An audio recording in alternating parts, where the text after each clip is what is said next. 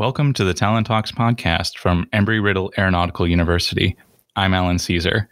My guest today is Dana Delane Williams. She has a bachelor's in computer information systems from Georgia State University and a master's in business administration from Embry-Riddle, which she earned from our worldwide campus in 1998. Today, she is Chief Executive and Chief Academic Officer at American High School, an accredited, entirely online high school. She is responsible for curriculum, growth strategy, culture, operations, R&D, sales, product development and launch, marketing, and overseas expansions. Holy moly, that's a lot of hats. Dana, thanks for joining me today. Oh, thank you for having me. Thank you, Alan. Thank you. I appreciate that. So tell me about all these hats you wear. How do you juggle all of that? Oh, it's hard, but I do have very, very good people that work with me and that surround me. So they help me with all of these things. So it's not just me. I mean, it's things I'm responsible for, but I have others that help me. So you're not just CAO and CEO, you're the owner and founder, and you created American High School 18 years ago, which is like kind of hard to fathom almost. Like the internet was still pretty slow. Cell phones were just phones. This was before YouTube and MySpace. And like, never mind that just like the last 6 months feels like 20 years, but like 18 years ago is also a long time. So why did you feel that was the right time to create an online high school? Well, it was during that time that we had started actually with the company that I was with, building an online college. So colleges were going online, but the secondary education, those schools were not going online. And I said, well, if we're building the online college, why don't we take this same framework and go and work with homeschoolers? We'll create an online school that will work with homeschoolers, not necessarily to work with the other schools, but to assist homeschooling parents to be able to, especially when they got to the tough topics like chemistry or statistics or physics or geometry, things like that, that they would be able to have assistance from certified teachers that were working in their discipline. And so that's really the crux of how it started, to work with homeschooling families who needed that extra level that the certified teachers would be able to give them in an online environment. Yeah. So what did this school sort of look like in the beginning as far as the technology and the experience? Wow. Well, I mean, it started in Cold Fusion. I mean, we don't even know how to use that anymore. Or don't even use it at all, really. But it started with Cold Fusion. It was all text-based. We did not have any videos. No audio. Everything was in text format or PDF books. And that's all that they would, pretty much could serve up on the internet at that time. So It was pretty boring, pretty bland. But I mean, it served its purpose. And when we first put it online, we first started marketing, we were like, okay, let's see what happens. And the phone rang. We were like, oh, my God, and it was a homeschooling mom who had looked for online school. And she was like, is this new? And we kind of started from there. So. Yeah. So how did were most of your early clients and homeschoolers? Most all of them were. Most of them were. Pretty much all we catered to, probably up until, last year, mostly are homeschoolers or people who cannot or don't function well in the traditional, school environment. Mm-hmm. So it was mostly homeschoolers. What was the hardest part of initially standing up the school?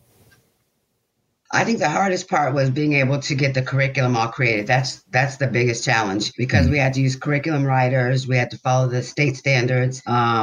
We had to align, to make sure that everything was aligned for Florida, because that's where we were in. We're based in Florida. And that took the most time. It took us probably about almost a year just to build the 24 credits required for graduation. And that's all we had pretty much then. And that was 24 full credit courses. And so now we have over 350 online full semester or full year, as well as we have adult learner courses. We have NCAA approved courses.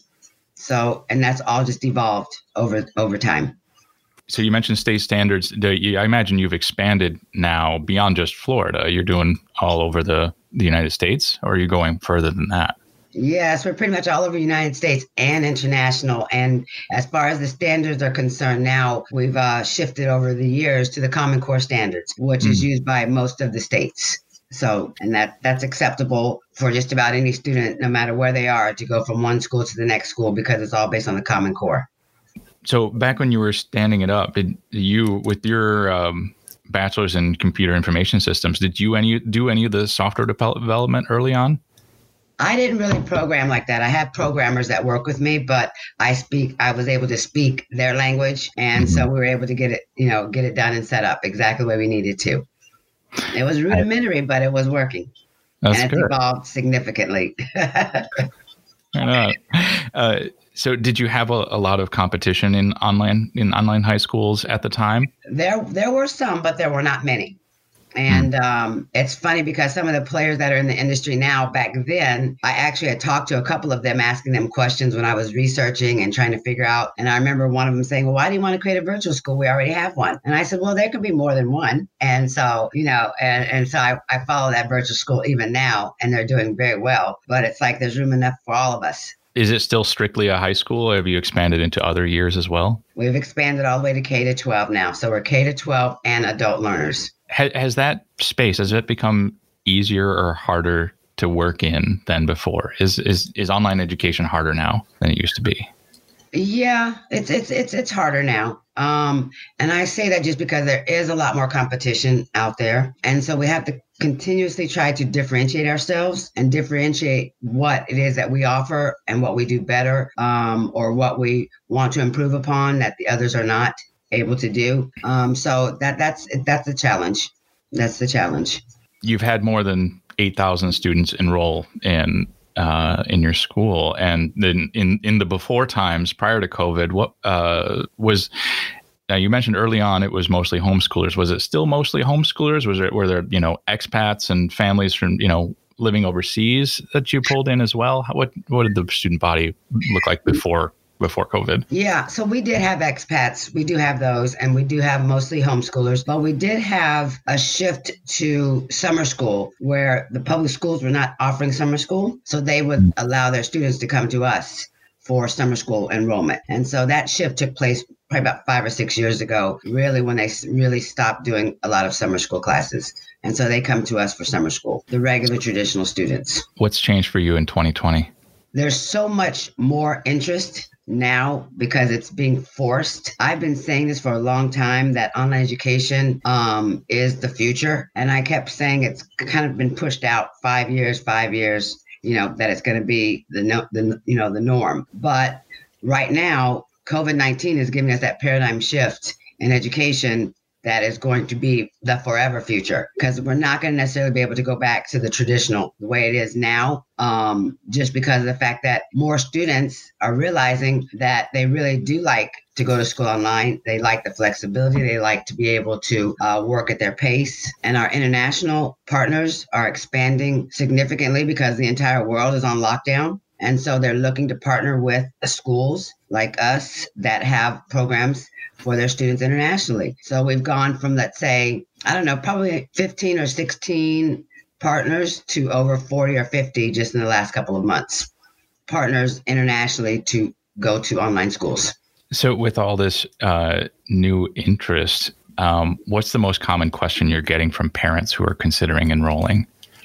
Well, right now, I think the biggest thing is they look at the flexibility option. They look at how much are they going to have interaction with the teachers. They're almost getting like a little bit of Zoom fatigue, even though schools have just started. They're already saying how we don't want to sit for 6 hours a day in front of a computer. Our kid is only, 13 or 12 years old, and they just can't do that. And that's what's happening. And so they're even asking us, do we require that for our students? We said, no. If your student is a morning person, they can work in the morning. If they're a night person, they can work at night. They can work whenever they want to, as long as they work a minimum of 4 days a week, something like that, and about 4 hours a day. They can get their schoolwork done. You don't have to sit in front of the computer for 6 hours hearing lectures or trying to stay focused. And that's a big concern of the parents. Yeah, and I've heard that a lot for a while now, is that, school schedules, in particular for high school students, they're not like, if a school starts at 7 o'clock or 7:30 for whatever sort of infrastructure related reason or whatever, like that's not the greatest time for them to be learning. They really need to be starting school later in the day. Exactly. But see, the way the school schedule is, and if you have a school that has K to 12, you have to mix and stagger those times. So that's what happens. So I think the flexibility of our online program, the teachers that are available to work with the students, at the various times, that works for them. And they're available. And we have an app that we use so that if the students are working on a homework problem and a teacher is not available, they can access a teacher that's available, not necessarily theirs, but someone else that's an expert in that particular subject matter. And they can get that assistance they need at any time of day or night. So, everybody, we've all been dealing with the pandemic for so many months now. And so many families saw their schools scramble to go completely online halfway through the spring semester. So many people, like you mentioned, are getting burned out on, having Zoom fatigue. People are homebound, mental illness. People are struggling with mental illness more these days. I want to ask you, how are you doing? I mean, I'm in the same boat that they are. I'm working from home every day. And it gets to, it gets to be a bit much, and we're having all of our meetings, all of our chatting, talking with the staff, all just through a computer screen, So, I feel the same way. Sometimes I got to just step away because I can literally stay working from the moment I get up to the moment I go to bed because it's just, so much stuff, but it's like, you got to take a break. You got to step away for a little while. Yeah. It's a bit much. So I understand all of that. Mm-hmm. Yeah. So you've written that you were a military brat growing up and you moved around a lot. Did you figure out how to make friends quickly living that kind of lifestyle, or were you always kind of lonely? No, we figured out how to make friends. We had to. We were moving every 2 years. Mm-hmm. So literally moving every 2 years, it forced you to find and meet new friends. So it was pretty easy for me. Oh, that's good. Were there any people that you sort of kept in touch with that you had met in a particular time? Like writing letters, I guess, would have been the thing back then, or phone calls? Exactly. And it's funny because I was cleaning up something the other day and my best friend in middle school, and I still keep in touch with her, we had all of our letters that we were writing to each other back and forth and some other things. And I was like, oh my gosh, that's how we communicated back then, writing those letters. But yeah, I keep in touch with my high school friends, my middle school friends. Elementary, no, not really. Not really. Right. It's probably hard to remember the phone numbers and mailing addresses from back then. Exactly. Mm-hmm. So to sort of tie this back into the school thing, my kids aren't old enough to have smartphones that they communicate with their friends on. But I've heard a lot of people say that online school isn't having an effect on today's high school kids because so much of the socializing happens on a smartphone. Do you think that's true? I think so, because the fact that these kids, they just don't get off their phones. They just don't get off their iPads. They're always on them. So when you tie in the education part of it, and we have our own social media network so that they can talk to the other kids that are enrolled in the school and in the same class that they are, I don't see where there's any issue with socialization at all, because they communicate on their phone with their friends already. They're not in front of them. They're talking or chatting or texting, and then they have the internet. So. Yeah. I wonder if for younger kids who don't yet have that sort of, have their thumbs on a screen all day long yet, do you find that you need to provide some sort of social outlet, or is that something that is not, that the sort of the parent has to make sure that the kids get enough time with their friends and so on? Yeah, we leave that pretty much up to the parents to be able to do that, especially for our younger, like K-5 students. Their parents have to be pretty much involved and working with us along with the kids because they are so young. And any social outlet or, activity that they want, they pretty much are done by the parents. We don't really do anything with them at all in terms of social. Our network that we have for the students begins in middle school. So you can have middle school access to the student lounge and the other students, but K-5, no. From your experience in your youth, like what advice might you give to a kid who's having trouble making new friends? I would just, we deal with a lot of things at the school, people who are lonely, isolated, people who are bullied, and it's really sad when we hear these stories. And as a matter of fact, we just had some really, really upsetting news. One of our students actually passed away. And when it just hits home, because we feel like part of it had to do with, just some things that were happening that he didn't have an outlet. He didn't have the proper people to go to talk to see what the problems are. So if you have problems making friends, I would say, try to maybe volunteer or do some community service or do something that gets you around other people who are in your age or something like that, outside of your house, not staying in your computer in your room, being tormented or things like that. because you're by yourself. Go out there and try to do something, meet other people in the community, volunteer. That's definitely hard. I will say that my sister has, I think her daughter's about 8 years old. And so she's doing virtual school right now. And she was very excited the first day that there were absolutely no bullies to deal with. Exactly. Exactly. But I mean, it's just sad though that the cyberbullying continues. And I said, I'm almost going to make it one of my missions. One of the things that I'm going to really focus on is to figure out how I can, have some impact on that, because it's so bad. It's terrible because our students do share with us, some of them, the reasons why they come to our school. And it's because of just those same reasons. And it's sad that they can't go to a regular school because they're bullied, and they come to an online school and they're going to be bullied again, or the internet lets the bullying happen. It's sad. It's sad. In a recent press release you guys issued, it was mentioned that you're the first Black woman to stand up in an online school in the U.S. Do you think it's valuable for young people of color to see a woman of color in a leadership position? Absolutely. I think that for them to see that no matter what they desire to be in life, whatever they achieve, whatever goals they have, whatever dreams they have, they can be achieved. It takes hard work, takes dedication, takes effort, but they can do it and they can be successful. And I feel like I would love to be able to be a role model to those aspiring entrepreneurs who want to get in the education or ed tech field, because it's the feel good area. Because I feel like every day I wake up in the morning, and every day I work on the curriculum or the school or the initiatives, it's because I'm able to help someone, to help these kids to get that minimum credential that they need, their high school diploma. So I want to be able to be that role model for women of color, girls of color, any of those that want to be able to do anything in terms of entrepreneurship and getting out there and making a difference. Yeah. So speaking of role models, did you have a particular role model that you remember when you're from your youth? I think the role model that I had really was like my grandparents and my father.